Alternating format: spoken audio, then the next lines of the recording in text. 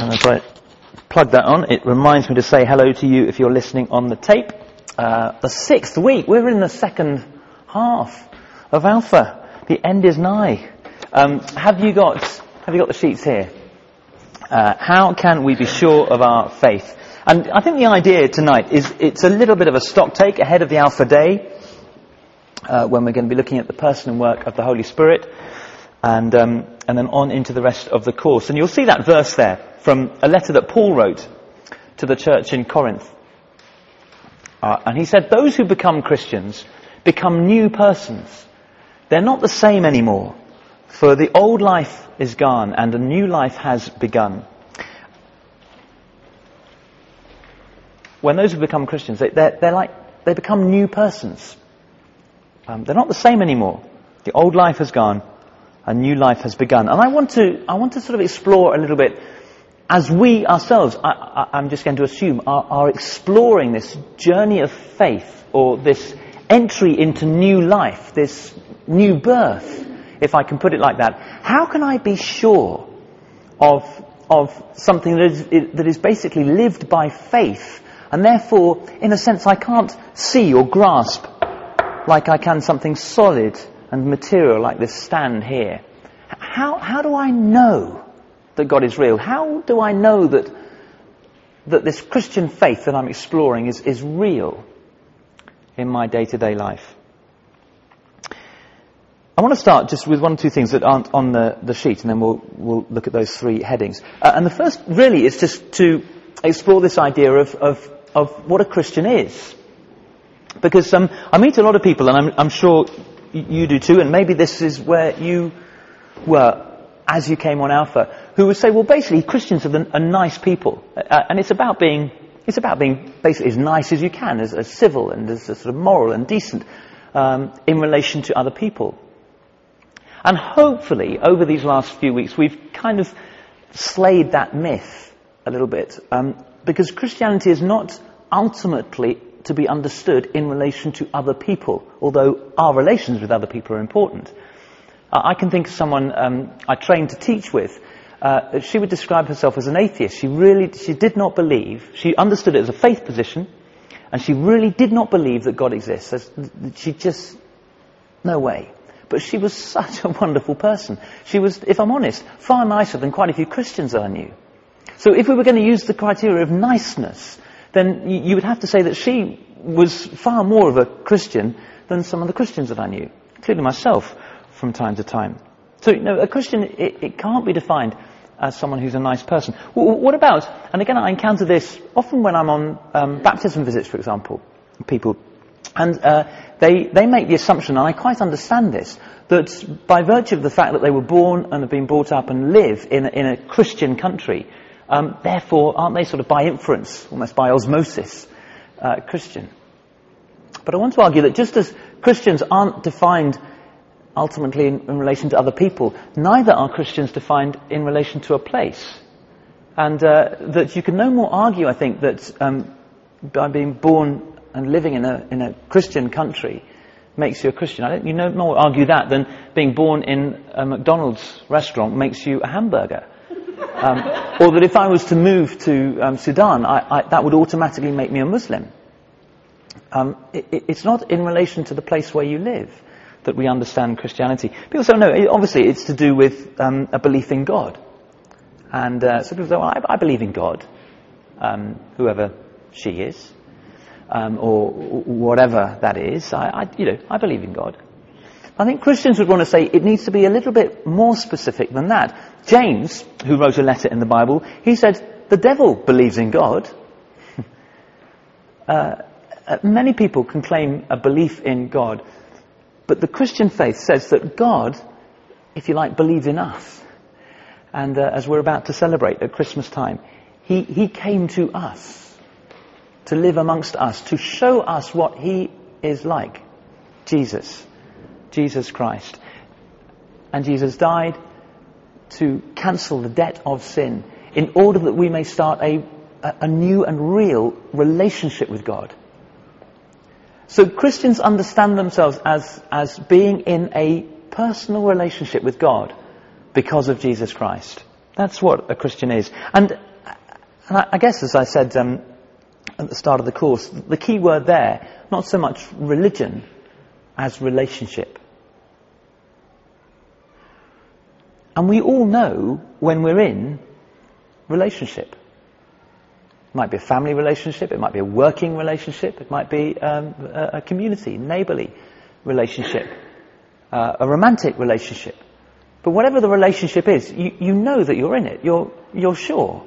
I mean, from time to time there are uncertainties within it, but you basically know if you're in a relationship. I'm always struck by the questionnaires that we put out at the end of the course, and we'll do that at the end of this course, where we invite you to make comments on the course so that we can improve it in whatever way we can. And so we just asked 1 or 2 questions of those who participated. And one of the questions we asked, just to try and get an idea of where people were coming from as they came on Alpha, one of the questions we ask is, would you have described yourself as a Christian at the start of the course? And here are some of the responses. Would you have described yourself as a Christian at the start of the course? Sort of. Someone else put to the question, would you describe yourself as a Christian at the start of the course? Not sure. Someone else put ... ish. That was all they put in as the answer. Someone else put, yes, but on reflection, no. And it's interesting, isn't it? Because if Christianity is a relationship, I wonder if we were to map those answers to any other relationship. Let's take a marriage relationship. Supposing I'd asked you at the start of the course, were you married when you came on Alpha? And you replied, sort of, or not sure, or ... ish, or yes, but on reflection, no. It'd be a bit unusual, isn't it? And in one sense, it's no different when we talk about Christianity as a relationship with God. It's something that God wants us to be sure of. He doesn't want us to be lingering in some kind of uncertainty. He wants us to know. Now I want to sort of track these 3 headings here.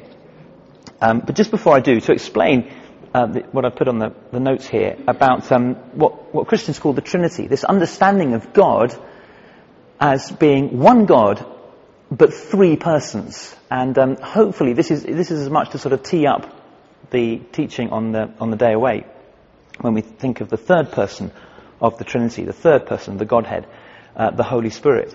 But people can often get a little bit confused, and I want to tee this up now because I hope you'll see that the assurance of our faith involves all 3 persons of the Trinity, and that'll become clear as I carry on in a few moments' time. But just to have a picture maybe to help us, I wonder if it helps if you think of a book, a novel. It's one thing, but it can equally be said to exist in 3 distinct ways. It exists in the mind of the author who created the storyline and the characters and brought it into being. So the book exists in the mind of the author. But the book also exists as an entity, a created being in its own right. Pages, paper, cover. So it's real, if you like, and earthed. It's an expression of the author's mind and creativity. But also the book exists in the mind and the experience of the reader, the readership. So that one thing can exist actually in the hearts and minds and imaginations of hundreds, thousands, millions of readers. And in a similar way, it's not a perfect analogy because of course a book is impersonal. You don't have a relationship with a book. Whereas Jesus clearly related to people as he was present amongst us. But do you get the idea of how one thing can exist in 3 distinct entities? And so Christians come to, it took them centuries to wrangle through doctrines of the Trinity to come to some kind of understanding. And even now, you can tell I'm struggling to really explain. I don't think we'll ever fully understand it.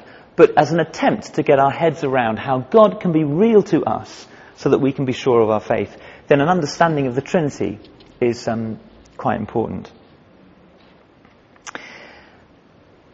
How can I be sure of my faith? How can I be sure that I'm a Christian? How do I know I was born? First of all, There's documentary evidence. This, we had a lovely old book. This isn't quite as old as that book, I hasten to add, Georgina. But that's my birth certificate. So if I wanted to be sure that I was born, I can look at the documentary evidence. And we see that Mrs. Stillwell and Mr. Stillwell, well, Mrs. Stillwell gave birth to me, and Mr. Stillwell he wasn't in attendance, I happen to know that. He was reading a paper next door, but I was born. And there's documentary evidence. And we have, if you like, documentary evidence that the Word of God has spoken to us, revealed himself to us in his Word. And we heard about that last week with Rupert. And within the pages of Scripture, this inspired writing, are promises of God. Promises that he exists, that he's real, that he wants us to be in relationship with him. You see a couple there on the sheet. One of them, an assurance through the words of Jesus to the disciples as he sends them on this eternal worldwide commission. And there's a promise that goes with it. I'm with you always. I'm always with you. Right at the end of Matthew's Gospel. There's a little promise for us as we begin to explore the possibility of living our lives for God as his ambassadors, as his servants. That he's promised to be with us always.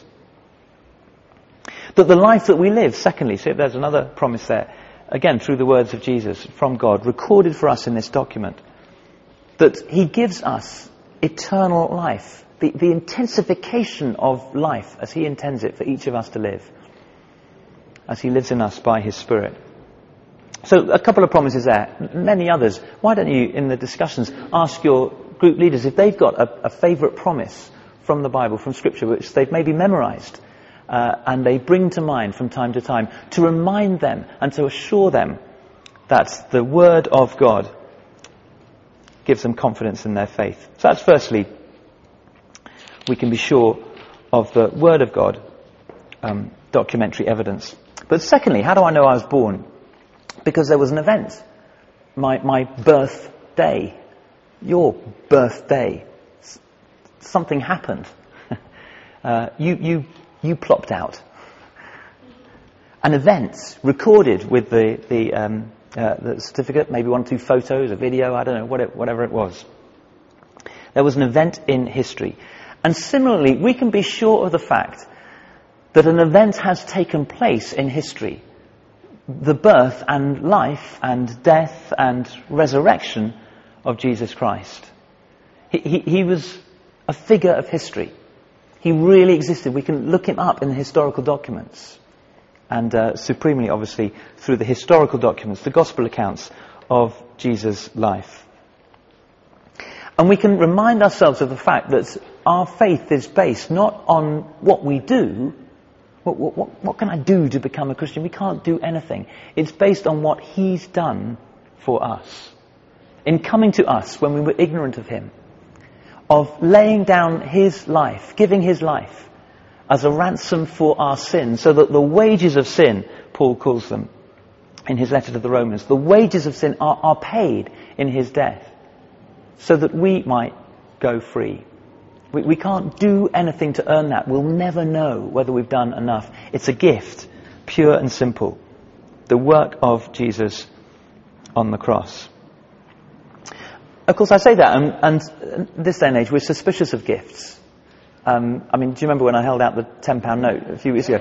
It took a bit of time, didn't it? What I love about children, I did a similar kind of thing on Sunday. If you weren't there, you missed it, but just with a bar of chocolate. What I love about children's hearts is just completely different. No cynicism at all.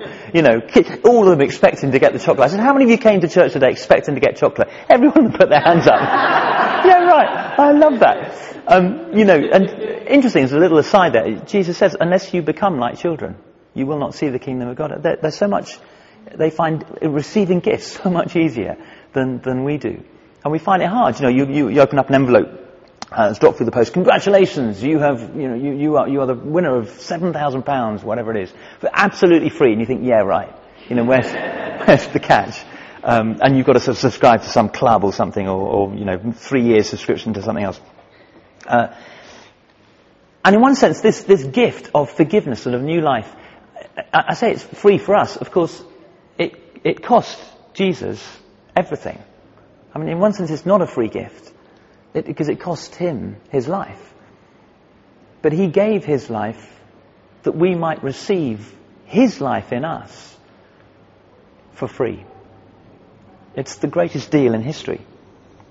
And we can be sure of that as we look back on the gospel accounts and the historical accounts of Jesus' death and resurrection. I've mentioned this in the first week.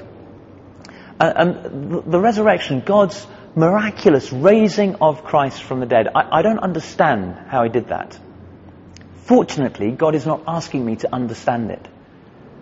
Fortunately, God doesn't ask me to understand everything about the life I live. I don't understand how... Oh, it doesn't work. Well, all right, lights then. I don't understand how electricity works, but I don't live in the dark. I don't understand how the combustion engine works, but I don't walk everywhere. I drive the car. I don't check that the bus driver has passed his driving test and his sight test and knows what he's doing. I live by faith in that respect, in all sorts of ways. So I don't understand how God raised Jesus from the dead, but I believe there's enough evidence to put my trust in the fact that he did. And the resurrection of Jesus Christ is another event in history that assures me of the past. It wasn't like he resuscitated Jesus. He brought him back to new life. It was a vindication of the death, the victory over death of Jesus Christ. The resurrection was a vindication of that. Look, this death has not ultimately defeated Jesus. Here he is living new life. So it assures us of that past event.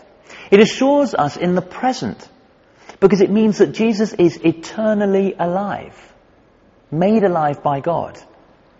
He is eternally alive and therefore alive today. Christians understand that as they pray to him and worship him and anticipate hearing from him. It's because he's alive. And it assures us the resurrection of the future, of the fact that there's life beyond the grave for us too. True life, real life, as we become alive to God. So the Word of God and the work of Jesus, which we can put our trust in,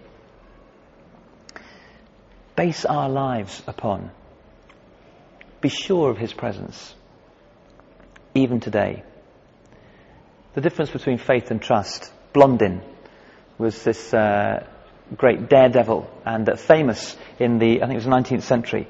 He was born in 1824. Famous for walking along a high wire suspended across Niagara Falls.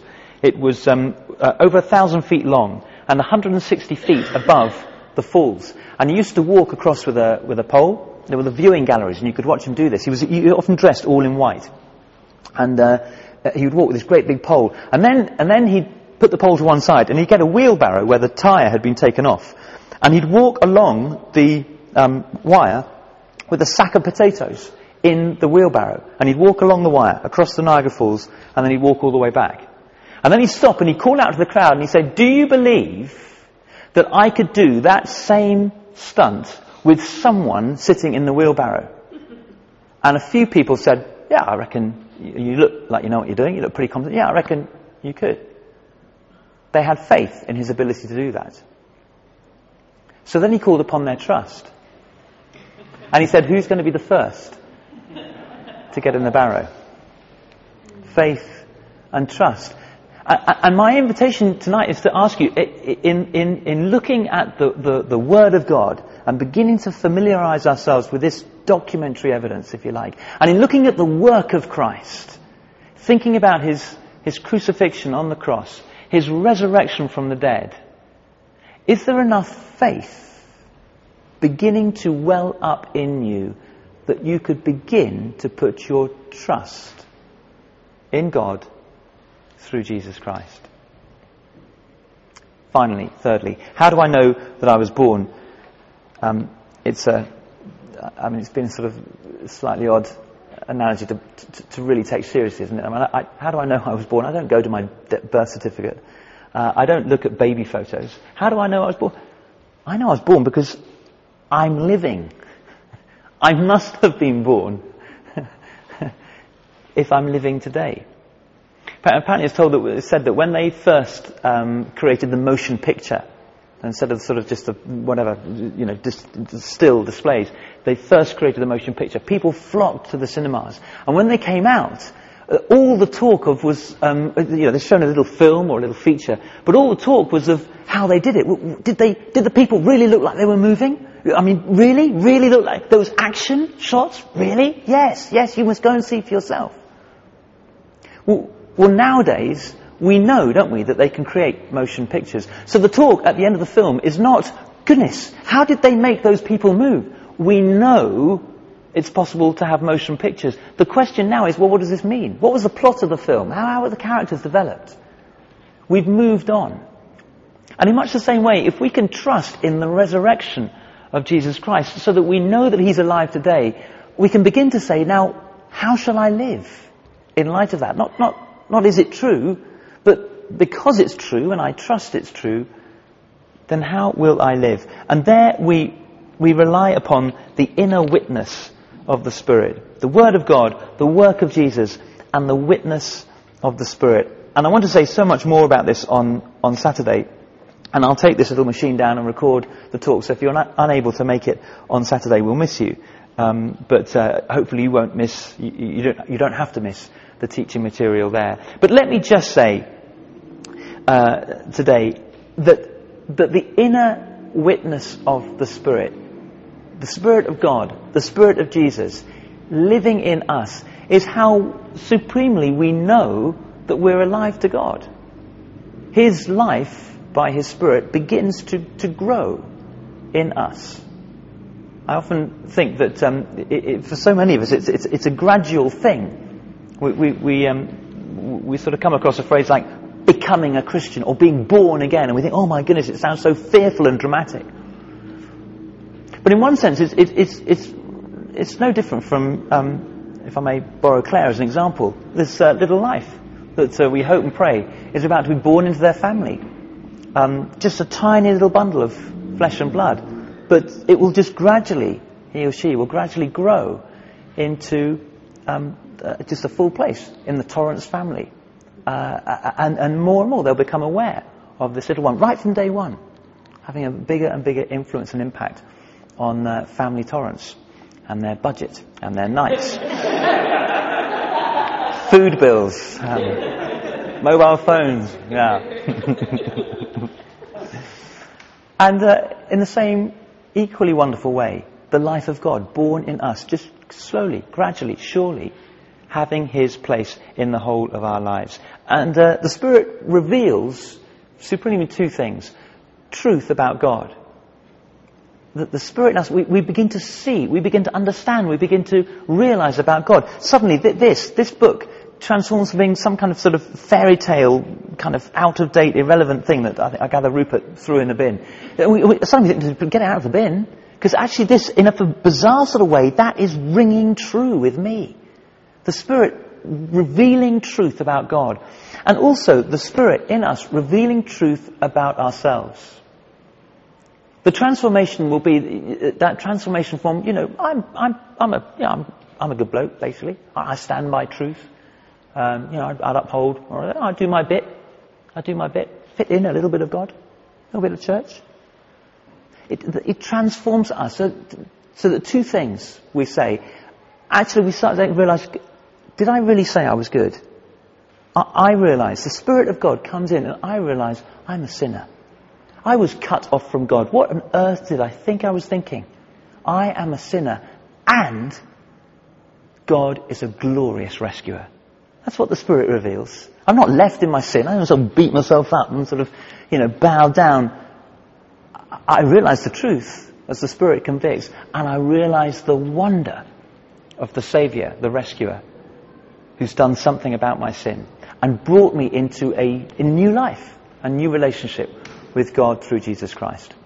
That's the witness and the work of the Spirit. So much more to say on that 2 days' time. But for now, how can we be sure of our faith? The Word of God, the work of Jesus, the witness of the Spirit. And it may be just over coffee and we've got donuts and things, you may want to look at these questions, talk about whatever came up, or use this sort of picture on the sheets on the back, maybe as a sort of a guide and illustration as to kind of where you feel you are in terms of a relationship with God. If swimming in the pool is like knowing God personally, then where would you say you are in that kind of picture? It's just there as a guide. Well, thank you for listening. Tea and coffee and refreshments, and then we've got discussion time after that.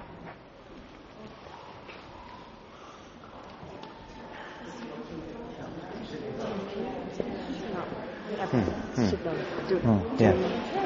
Well done. That was brilliant. That's right, and cut that off. That's right.